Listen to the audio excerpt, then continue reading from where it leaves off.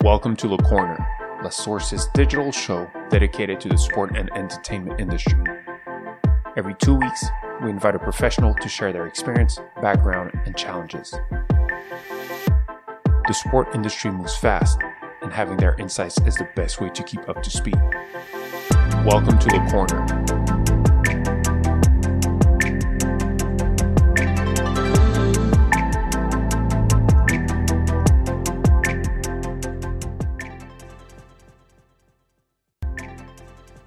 American football fascinates and attracts mainly younger generations. For this new Le Corner episode, we had the pleasure to receive Pierre Trochet, President of FIFAF, the International Federation of American Football, and former player himself. Pierre also was Director of Development at the French American Football Federation. In this episode, we discussed what is both his mission and passion, the development of the game around the world in terms of popularity, business, and investments. He also shares with us his entrepreneurial journey and delivers some well-meant advices. Enjoy it.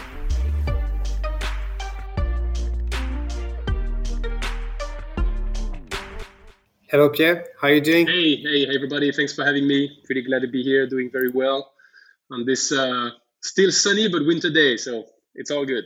I find it quite funny to have two Frenchmen sitting down together, like recording a podcast in English. I hope the North American or the English community will appreciate it to try discussing in their own language the one of the biggest games, especially in North America and in the US, especially having two Frenchmen discussing it. Let's give our best. Let's give our best shot. Yeah, so you might be a bit familiar with our podcast, and what we like to do is to start with a quick presentation of our guest, and so could you please like a short overview of your journey and who you are? Yeah, well, I'm Pierre Trochet. I'm 36 years old, nearly 37. I come from a small city in the center of France called Châteauroux, and I was lucky enough that I could spend a lot of my life so far traveling around Europe and over the world because of football, mostly after my study. I'm a true lover of the game. I played the game in France, in Austria. I was also a part of the national team with staff experience and all that. So football is for me a true passion, and I'm lucky enough that I don't have to wake up to go to work any day because I can make the game better, and this is my full-time occupation at the moment. So very, very glad about that. So let me pause here. So you were a professional player, and you come from Châteauroux, who is, for those who don't know, a very small city in France. And so how come you become passionate about the sport and try to become professional in that sport? It's a funny story. I mean, first of all, just I don't really feel that I was a professional football player because you don't make a sustainable living out of Europe. So I'd rather say that I was lucky enough that I could enjoy to get a little bit of pocket money sometimes to play the game, but most of it was the experience of being able to travel around Europe and to pay for my study with football and all that. So it was more an experience as a young guy trying to play his passion than being a professional athlete. All those guys deserve way more respect than what we could call professional players of American football in Europe. So, yeah, I mean, Châteauroux is not famous for a lot of things, and then I appreciate that you've been very kind, saying that it's a very small, middle-sized city. But Châteauroux was actually one of the biggest NATO bases after World War II, and the airport was one of the only one which was big enough to land some cargo aircraft coming from America, and therefore. There was an American base over there, and of course they played football. They played flag football, and back in the days it was a team called the Châteauroux Sabre, and they were one of the top actually high school all over Europe. They won the European competition many times in the late 50s and 60s. And all of that somehow disappeared when de Gaulle withdrew NATO from France from NATO. But my father and my uncle were actually in love with this American way of life, as you could see it back in the 80s.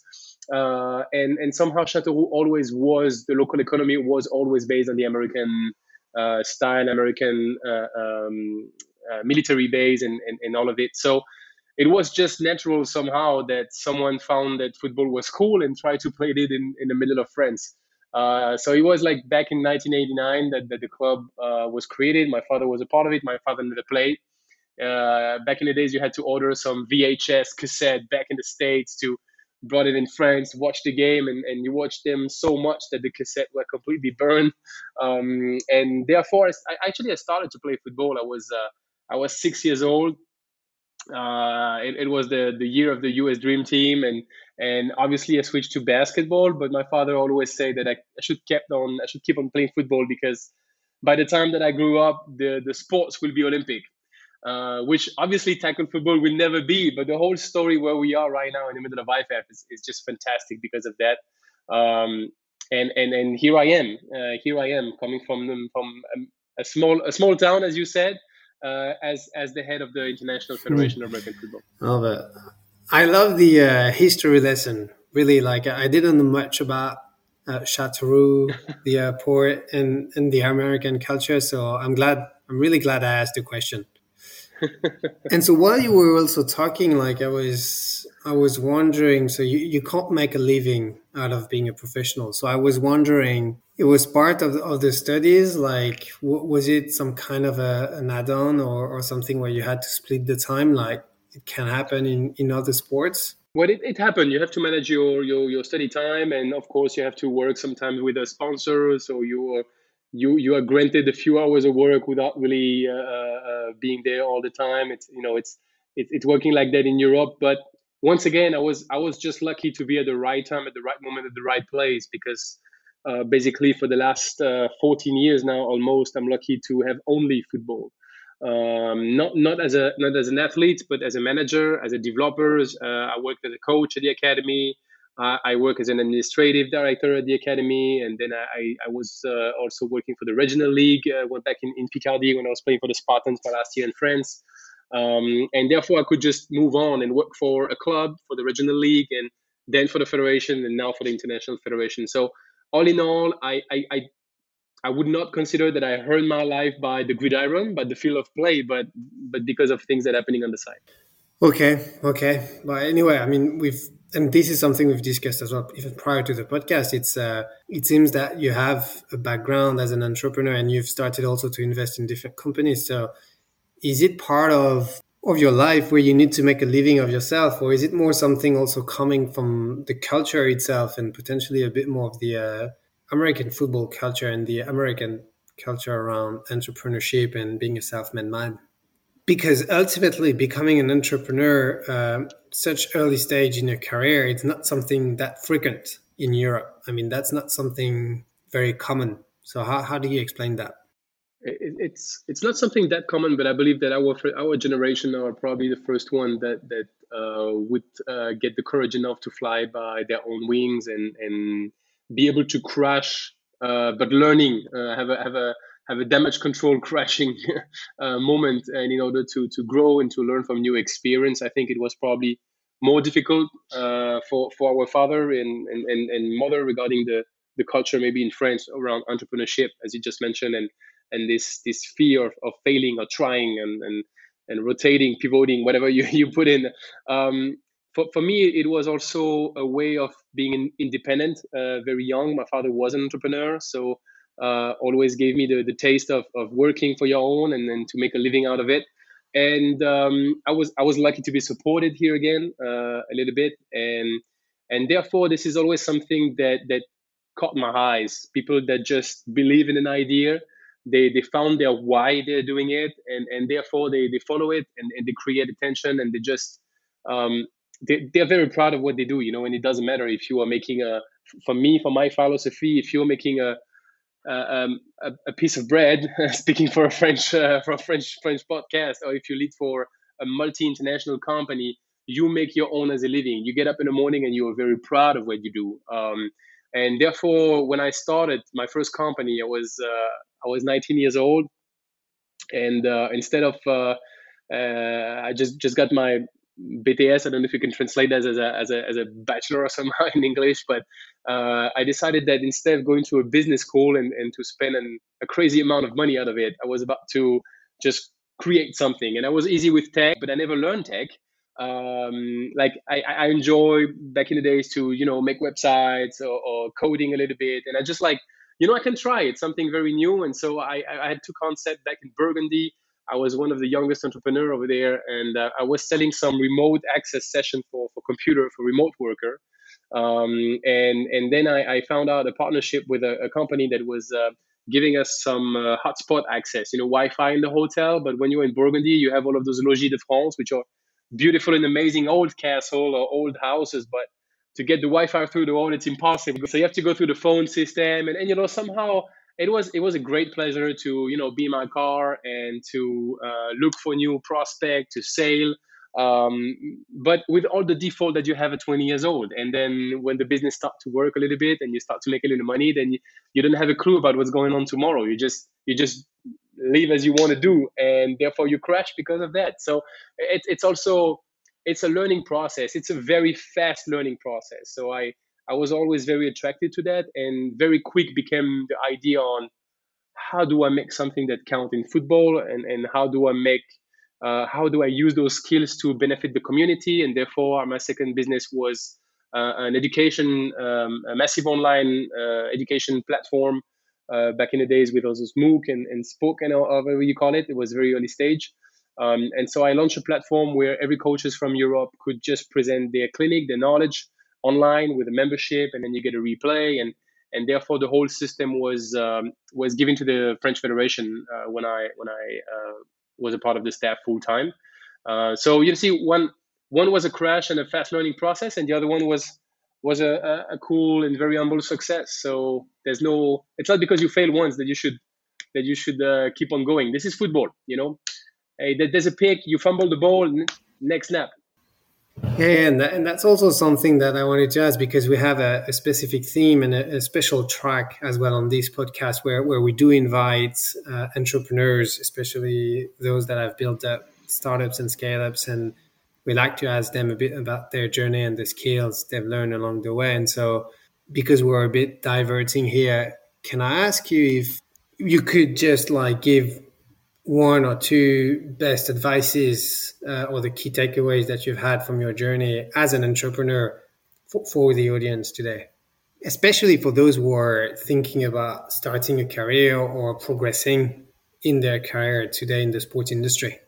Yeah, and therefore I have to take a second to get back on, but I think it's how you translate the learning, and I took the learning from sports and basically from football to the business, and which means that playing as a team sports, football is the ultimate team sports. I mean, I played as an offensive lineman all my life, which means that I never scored a touchdown. I never even touched the ball, right? And I came from basketball, so I used to touch the ball a lot. So you learn sacrifice. You learn the power of the chain. The offensive line is as strong as the weakest lineman in the league. So you learn about that. You learn about leadership, because you have one quarterback on the field and you have to lead the whole team, and you lead about big mistake that makes the whole game or the whole season upside down. So you have to get back in the gym to work a lot, to learn, and you have to analyze your opponent, the competition. This is the scouting process as they call it. So I translated a lot of that from sports into entrepreneurship, on how to lead a team, on how to try to reset as much as you can the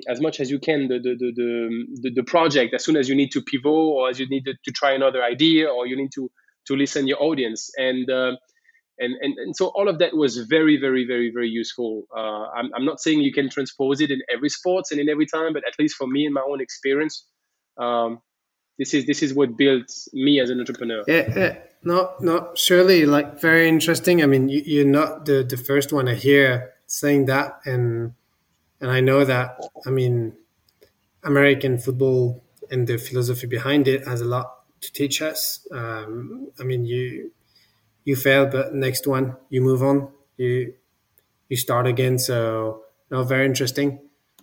And just from what you've just said, I think we understand. I mean, from the audience, I guess Yep. Since day one, you are true passionate about this sport, and you wanted to work in this sport in American football, being a professional player or on the administrative side, if you want. But today, you're not just like working in the sport. Yeah, I mean, you are at the top of the ladder. You are the president of IFAF, so the president of the International Federation for American Football. And so, can you tell us a bit what it is like? What does it take? What's your daily job, and how you've achieved that? Well, I mean, the feeling is fantastic. The feeling is fantastic, but I always keep in mind that it's only a journey. The feeling is fantastic to be able to serve the sports and our global community to such a bigger level.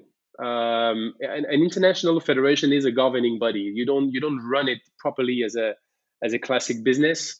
You are here to govern the development of the sport, the rule of the game. You have to work a lot on policies and how you help other countries to grow. You don't, as an IF, as far as I know, and for our level, you don't really have an impact on what's going on the field in Ghana, in Japan, and in Honduras or whatever. But you are here to give the global vision, to give the global goal, and to stick with it. So this is the main job here. Of course, we try to cut business, we try to make some deal, we try to grow also our resources. But first of all, we are an international governing body, and therefore this is very important that so far our 72 members are being supported by us to grow the game, to referee, for example, curriculum. How to make sure that they have the same knowledge. Once again, back in Canada, back in France, back in China, for example, player welfare, the voice of the player. This is also so. I'm trying, of course, to bring a personal touch into that, because I'm as a former athlete and being the first one from Europe somehow, as a former athlete in the modern age, if I can put it that way, with this big Olympic goal. I really want to make sure that our IF is the voice of the athletes, and therefore it's like for us, by us, somehow, if you take some codes from the 90s, to bring the sports to the next level, because there is more and more opportunity, of course, with the National Football League, when our one of our premium partners at IFAF, but also there are some professional leagues in Canada. There are some initiatives in Europe. There are some initiatives in Mexico. There is some league also in Japan. So there are more options every day than yesterday. There's more opportunity tomorrow than yesterday, every day in football. When you look at the NFL, which is obviously the last major league to open themselves on the international landscape, and you already like 206 players that hold a foreign passport within the National Football League. So this number is still at the very, very early stage. Same for the business.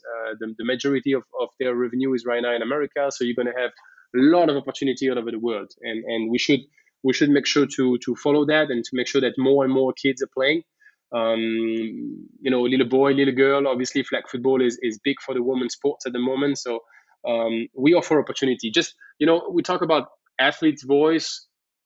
As a woman right now in America, there's no way you play football professionally. There's no way you play flag football as a high level, because of what we are doing right now and our vision for 2028. We open a whole new pathway for hundreds and millions of young girls to be like, I will never be professional in sport I love, but maybe one day I'll be an Olympians, and being able as a president, as an IF, to just carry this message, for me is an amazing experience. And the pure business part of it, of course, you work with top world leader, with other sports, with the IOC, with other international federation, with the National Football League. Obviously, I met with Commissioner Goodall for the first time in person last week, and knowing where I come from, playing the game, and of course watching every weekend on TV, there was some great experience to be able to be with those guys. Yeah, I think I understand that. I can fully understand that. And now I would like to move a little bit on the NFL and potentially the recent move they've made around flag football and the objective you have yourself for LA 2028, because I think it's very important for your organization and for you as an individual.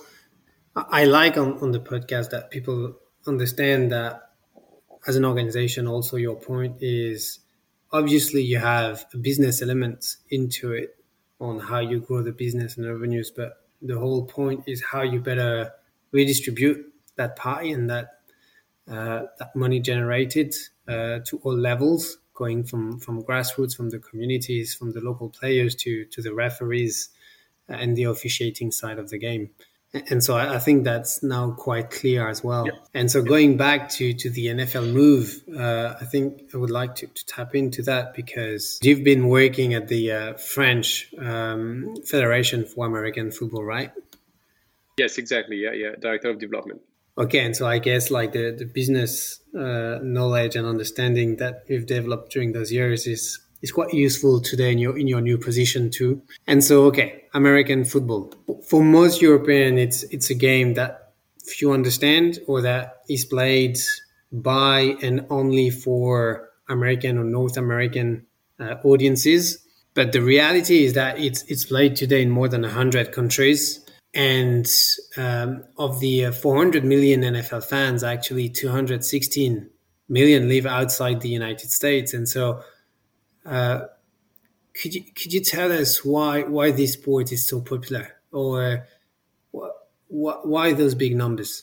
I think that you can clearly see a real hype around football and flag football over the last few years, a bit before COVID, and of course a lot more. I mean, you spoke briefly about France, for example. We are one of the very tiny numbers of federation that beat again a record of members just right after COVID, being down 40% and breaking down the 25,000 members barrier once more right after COVID. So there's a hype that goes around this game because, of course, of the full marketing leverage of the National Football League, but it's also because for a while now you have a real link between how our society is moving in terms of lifestyle, in terms of um, social media, in terms of consuming contents. Obviously, obviously, you know that better than me. I'm talking to someone that's probably convinced about it. But I think of course the North American League are really an advance on that compared to some European professional club or league. But you brought something more out of it, which is about the lifestyle, which is how you identify yourself as a fan, to the athletes, but also to the brand that he carries and to the whole show that come with it. I mean, you have to understand globally for the audience that would discover American football, and especially in Europe. When we talk about the halftime Super Bowl concert, we talk about the biggest, somehow 15, 20 minutes of the year in the world of music. This is like you talk about those huge concert at stadium and Allianz Arena, whatever, but the biggest stage on earth is the 15-20 minutes halftime show, for example. So it shows you all the power of attraction. I mean, just speaking with some friends at the NFL after the announcement of Rihanna, you are in less than 2 hours, you are top trend in the world because we talk about the Super Bowl and we talk about those star appeal, and you talk about those brands that actually come with it, and the whole show. So it's a different way of consuming sports that is more and more coming into Europe. Like there's a game happening, but you're here for the whole day. You're here for enjoying like a party, like a festival, which is more a Gen Z way of consuming the sports product. I know in Europe this turnaround is very complicated, and somehow we are very conservative about it.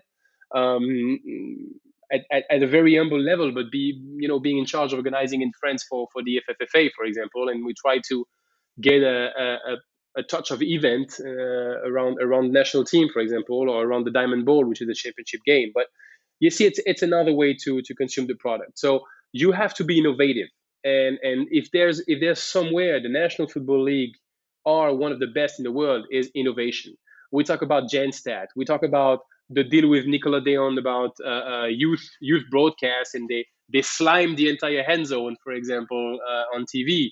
Um, you have to be you have to be very sure about your business to try those innovation, and somehow it works so far. Every first down they try was a success. So you have a hype going around it. More than the sports, it's the entertainment around it, and as you mentioned, the lifestyle, how these sports engage younger audiences, but not just only younger ones, but around the lifestyle and the culture around. It is an entertainment thing around the product itself. And the whole storytelling also. I mean, obviously last year the Super Bowl, you in Los Angeles, who do you bring on stage? Of course, top hip hop singer from the 90s, and therefore people from our generation can identify themselves. And despite if you know football or if you never have seen football, you know or you heard that it's even in France. That's the thing. I mean, we obviously work in France with Le Grand Rex in Paris, which is one of the oldest theater in Europe, and you see an appetite for just like, I'm gonna buy a ticket because I will come with my friends. I get a hot dog. I'm gonna buy a cap. I'm gonna buy a jersey. I'm gonna have a quiz online on the scene. I'm gonna win some gift, and somehow I will watch a game. In the middle, I'm gonna have Dr. Dre and Snoop Dogg, and in the middle of nowhere, I mean, talking about France, which is very late in terms of culture compared to Germany, for example, and the business of football. You have like 500,000 people from midnight to 6 a.m. in the morning that tunes on TV. And no matter what, this night of the Super Bowl in France, despite the fact of being a very small sports and business, you're the top one audience in the country. And this is we talk about France because we have somehow a link with America. Obviously, the NBA is also a big merch seller. Is a big merchandise market for the NBA in France. But it's the same in Germany. We talk about 1.5 million people. It's the same in the UK. It's a strategic market are only starting to opening. So the hype will only grow. And therefore, when you're a national governing body like the French Federation, you have to play with the vibe. You have to deploy some ambush marketing a little bit. So you benefit about the exposition, about the exposure of the sports, but you put the narrative and the message that you want to have in your own country, and this is what we did. So I'm glad about that, and the story repeats itself everywhere in the world. Yeah, and so it's very complementary. So the idea is to have them succeed, and by the same time, you will have your own KPIs getting better and better, and engaging your own communities, having even more grassroots. Yeah, this is a very unique. I will call it a joint venture with the NFL. We are the. I mean, somehow in the history of sports, we know that professional league and governing bodies are working hand to hand, sometimes easily, sometimes not. And for most of them, this come after collaboration from major event, World Championship, or of course you in the Olympics, and you want to have the best athletes. I mean, 92 Dream Teams, NBA, Jordan, and all that. But for the first time, we do it before. So we want to show our commitment into a long-term partnership, into growing the sport, because we don't want to wait for only one opportunity, which is the best of all. But we need to keep to get committed for the long term. So I would call that a joint venture. And when you are together in this kind of venture, you don't really compete. You find your own space. You find your own space to develop your own program. And I would put a very picture to understand the NFL job is to get billions of people watching and of course consuming the product and trying to enjoy all of the great show that this league has to propose. But therefore, we are here to make sure that you have seen a little football on TV, you like it. Make sure we have a national governing body, we have a club, we have someone that you can try to play with. We have a sports offer that match your will, which is not always high level, but it could be, 3-on-3 style basketball. I really want to make the parallel here with 5-on-5 flag football because it's easy. You don't have field goal, you just have a pair of sneakers, flag football belt, one ball, 5-on-5. So there's a lot of opportunities here to kind of divert the eyeball of the NFL into people wearing sneakers and playing the game. And we take our fair share also of knowledge from the NFL as well. Like our welfare, for example, or the rule of the game, or in terms of policy and competition and game ops. It's also a very fast learning booster for our staff because we are a very young international federation. So being able to learn from the best is always the number one idea you should have. So we're very proud about that, definitely. And And the NFL needs international athletes to carry the game, and we have eyes all over the world. In the recent years, it was more German focus as a key market first, and so why Germany, and how do you see that evolving over the next years? Yeah. Some people are referring to it as the next Champions League, but I think it's not very appropriate because it's soccer and it's a different sport. But how do you see the development of American football in a more European way? And maybe the first touch base is Germany, and so how do you see that? For the first part, why Germany is a leading country of American football in Europe? This is a pure historical reason. As I mentioned before, Germany had no choice after World War II than to host many American bases, and after came the Cold War and all kind of stuff. So there is a very deep historical reason and historical culture on why Germany is a primary market, because obviously the German population were aware about these sports coming from America at a very early stage, and they never had any break. For us in France, the sports completely disappeared in '62, and it took one crazy pioneers, a sports teacher from La Courneuve, to just get in holiday and bring American football. That's the story of Laurent Plejlat, is our founder in France. But Germany didn't have that. Germany was obviously involved with the whole high school system, and therefore this is also why back in the days when we had the World League, which was a business-wise a crazy idea. How can you balance a budget and earn money by having Barcelona and Montreal playing every weekend in terms of travel? But when you see at the end, the market was almost German, right? You had this World League that became NFL Europe, but you mostly had team in Germany.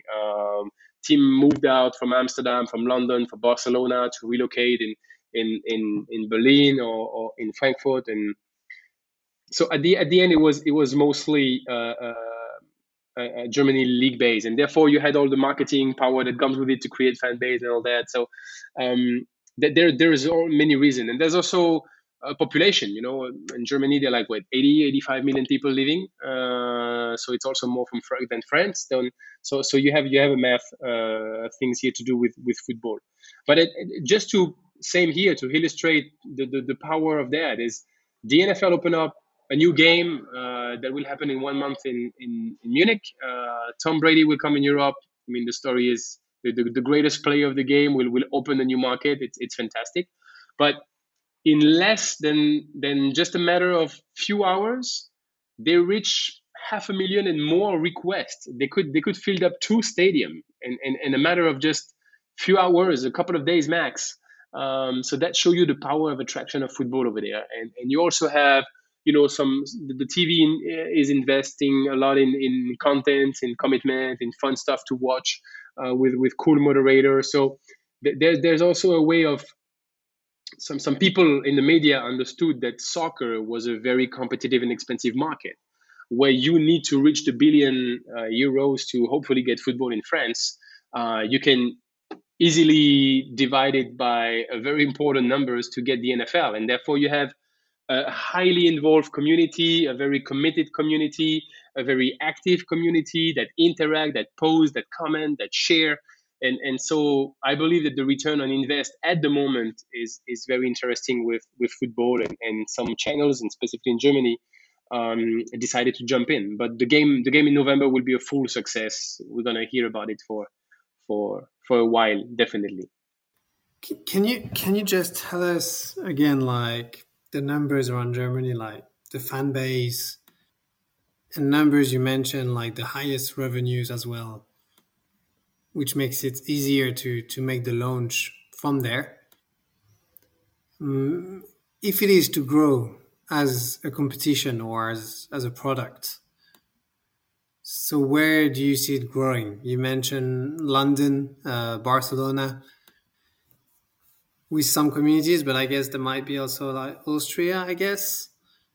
Well, Austria is also a football country, but it's a very small. I mean, it's a football country by culture because, of course, you have some link with the media in Germany, and they are one of the best in Europe to play the game. But Austria, you live in a 5 or 6 million country, so of course the business that comes out of it is just a matter of big numbers. But I, there is some of course you have some historical base in Germany where you can build, but the rest in terms of business of leagues in Europe, it's a very tricky question that nobody solved so far. I mean the NFL Europe fold, and there are some initiatives going on right now. We're having some discussion with them, um, but American football is a matter of numbers, and therefore, when you have a professional team, you need to get 45 players. You need to get 12 or 15 people for the staff. So for transport, it has a cost. For merchandising gears, it has a cost. For insurance, it has a cost. So it's a game that doesn't break some business barrier out of the NFL at the moment because of the numbers. Which is why, as an IF, coming with flag on 5-on-5 breaks a lot of barrier. I mean, you play faster, you play without equipment, you play with less people. It's easier to broadcast. It's 2 times 20 minutes. We come with a lot of answer with another sports. Yeah, and this is something I wanted to touch upon because from a pure investment perspective, I think American football is quite heavy given the size of the team, of the administration, the number of players, medical staff. It's quite a lot of logistics, and so it's quite heavy on the investment side. And so, as it can be way more than in other sports, have you seen a trend compared to other sports where there is more investment or a bit less, more reluctance maybe to invest?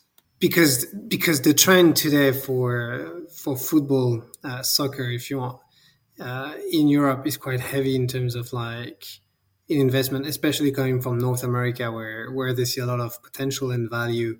And so we've seen plenty of North American players coming in and investing into different clubs or entities or brands.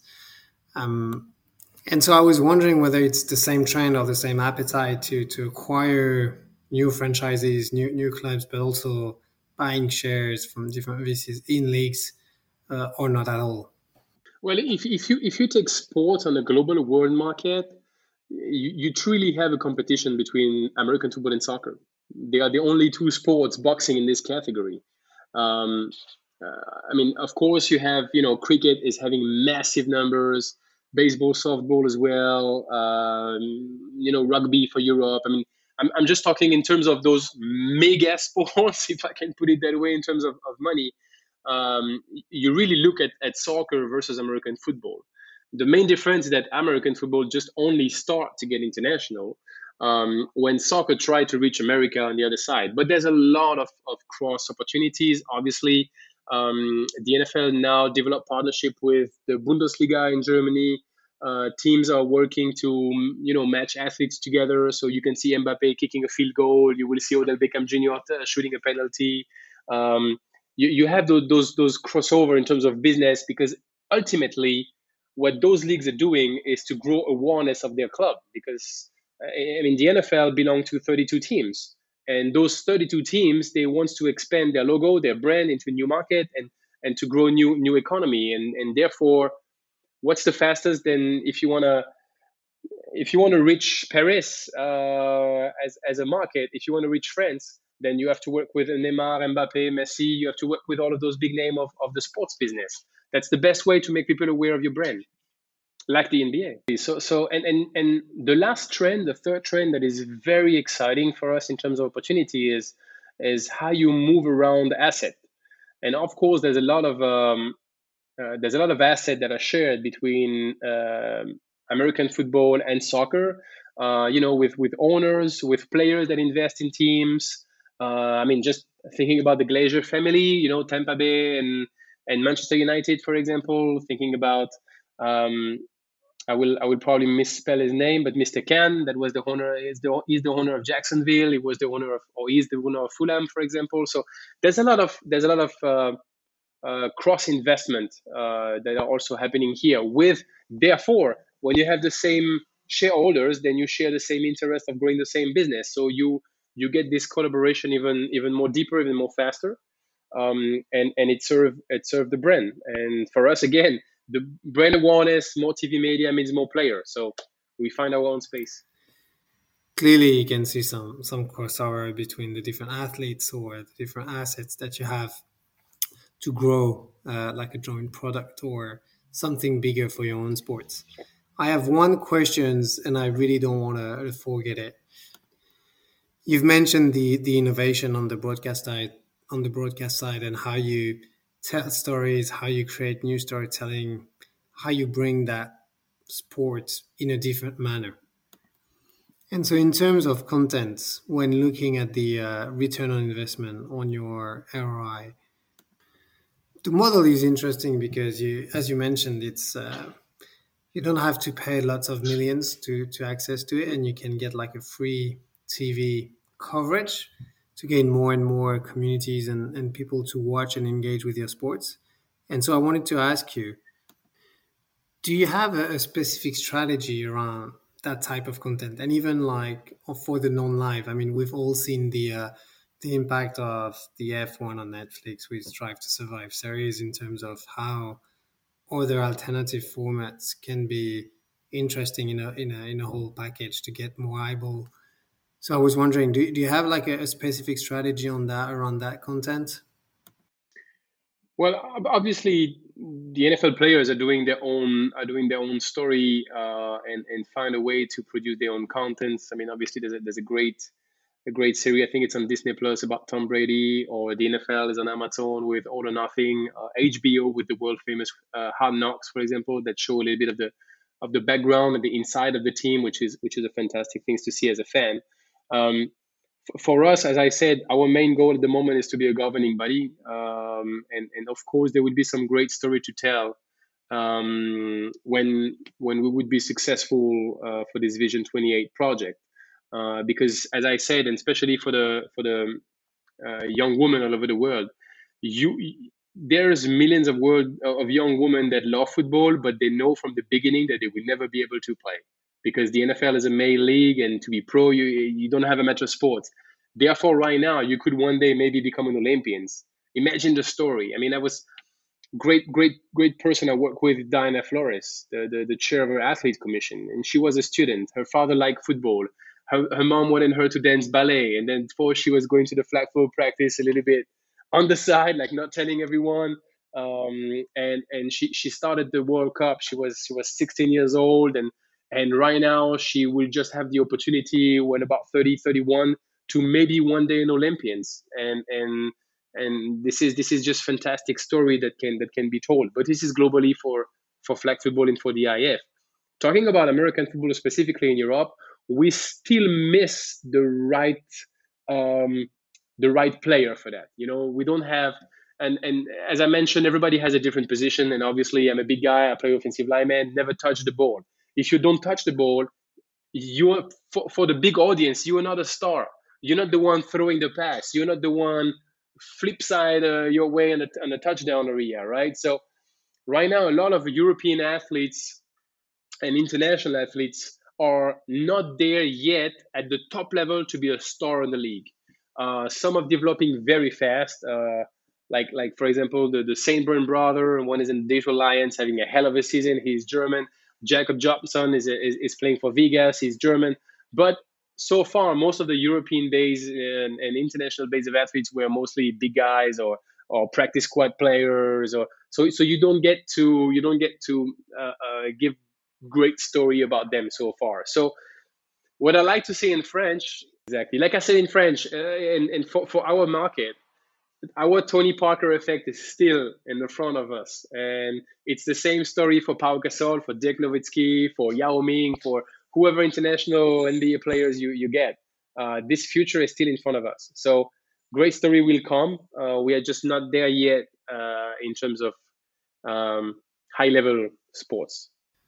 Last point I wanted to discuss about, and by the way, thank you for all the answers and the transparency. I mean, truly enjoying it, and I really love like that I'm learning as I'm doing all the time this podcast, and I'm super grateful for that. But yeah, on the flag football, can you explain it to us? I mean, you've mentioned it several times already.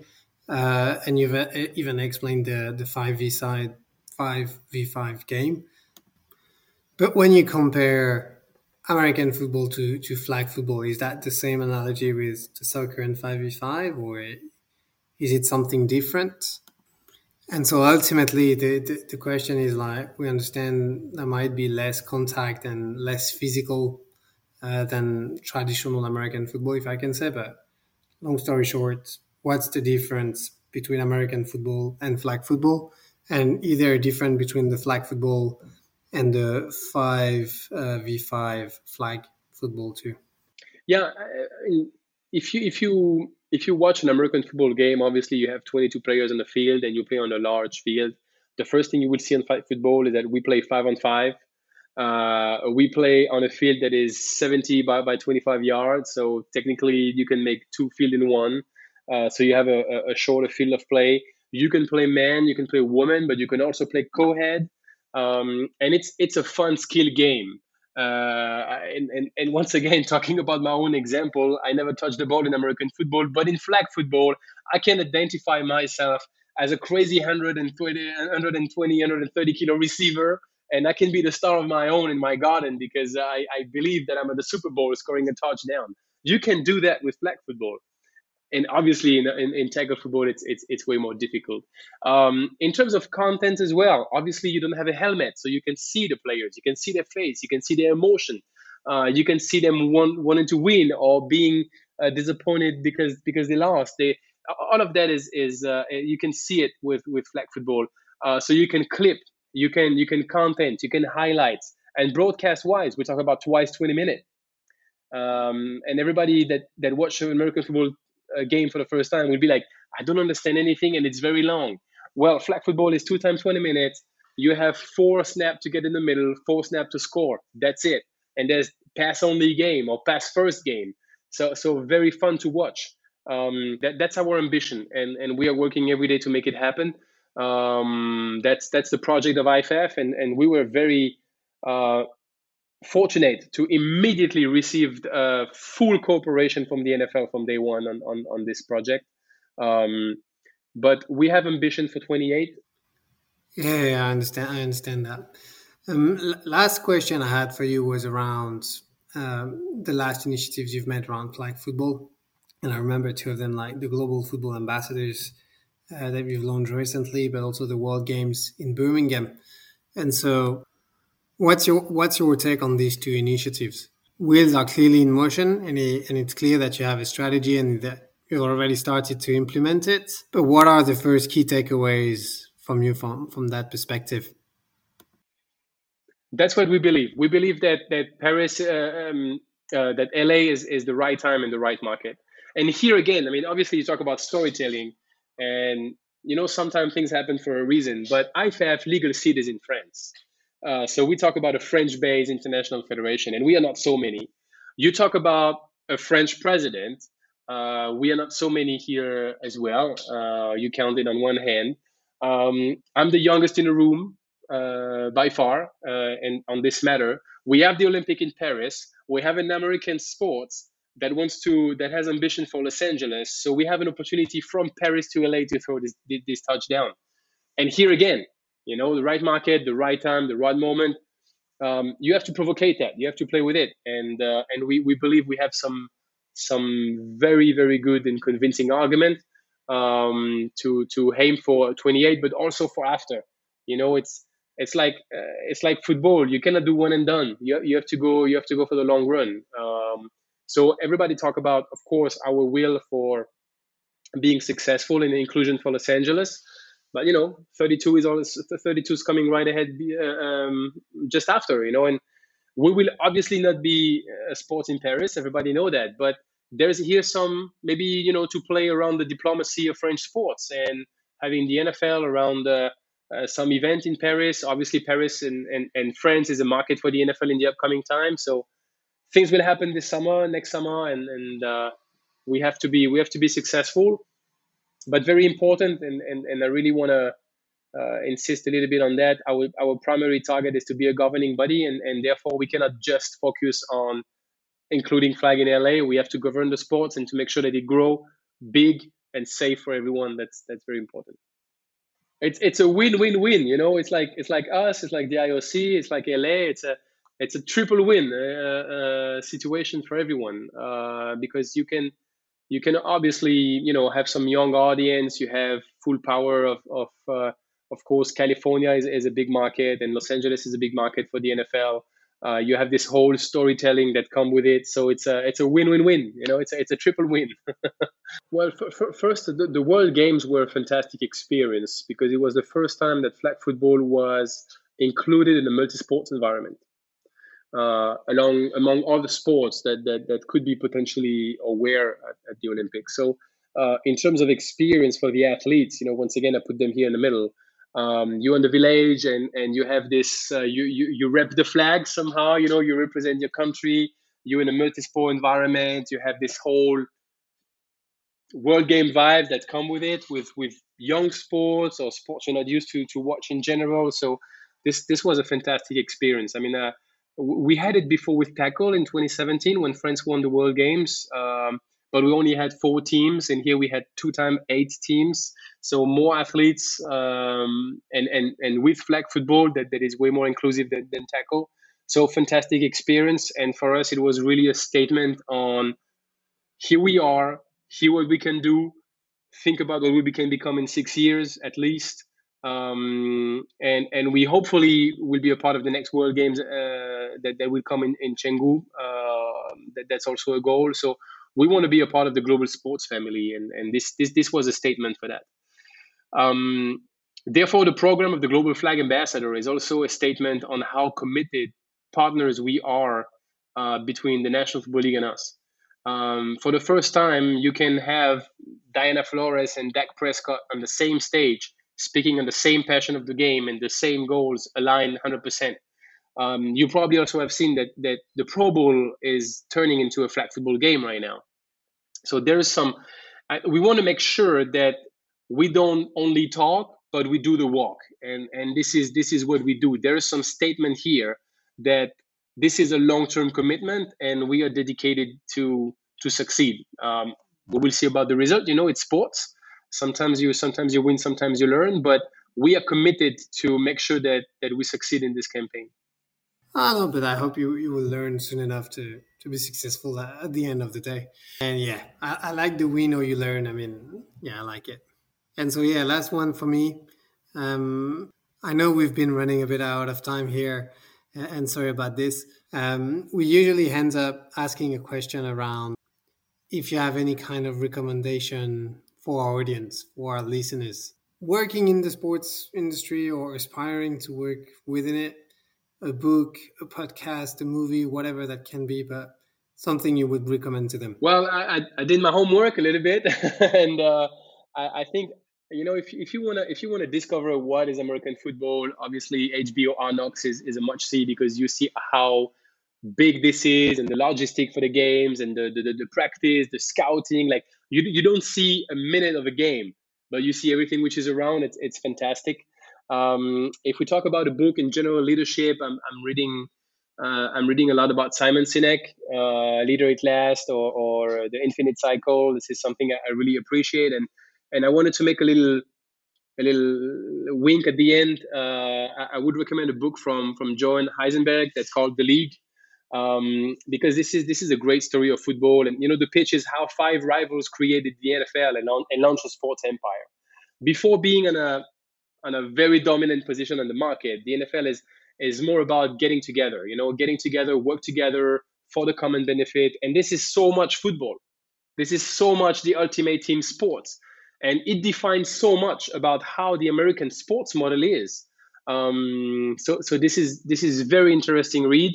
And therefore, not everything is to transpose in Europe, but we should. I think if I want to put a little opening to the end of this discussion, I'm a strong defender, and I think that we need to get faster in Europe to get our own European model of sports. This is very important, because obviously we're going to have to defend our continental interest and our continental particularities with different country governing the sports in a different way. So the European model of sports is very, very, very important for me. And I believe there are some good things in what the National Football League and others have made before.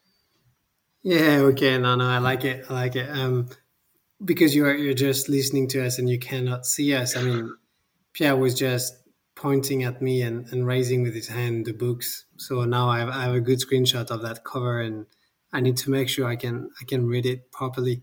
Especially since I'm truly in favor of the European model for sports, and I know it has its benefits, but I think to a certain extent it also needs to be redefined, and we cannot just only copy the North American model, but still the European model of sports needs to be redefined a little bit. So I'm sure I will enjoy that reading. And so thank you for this.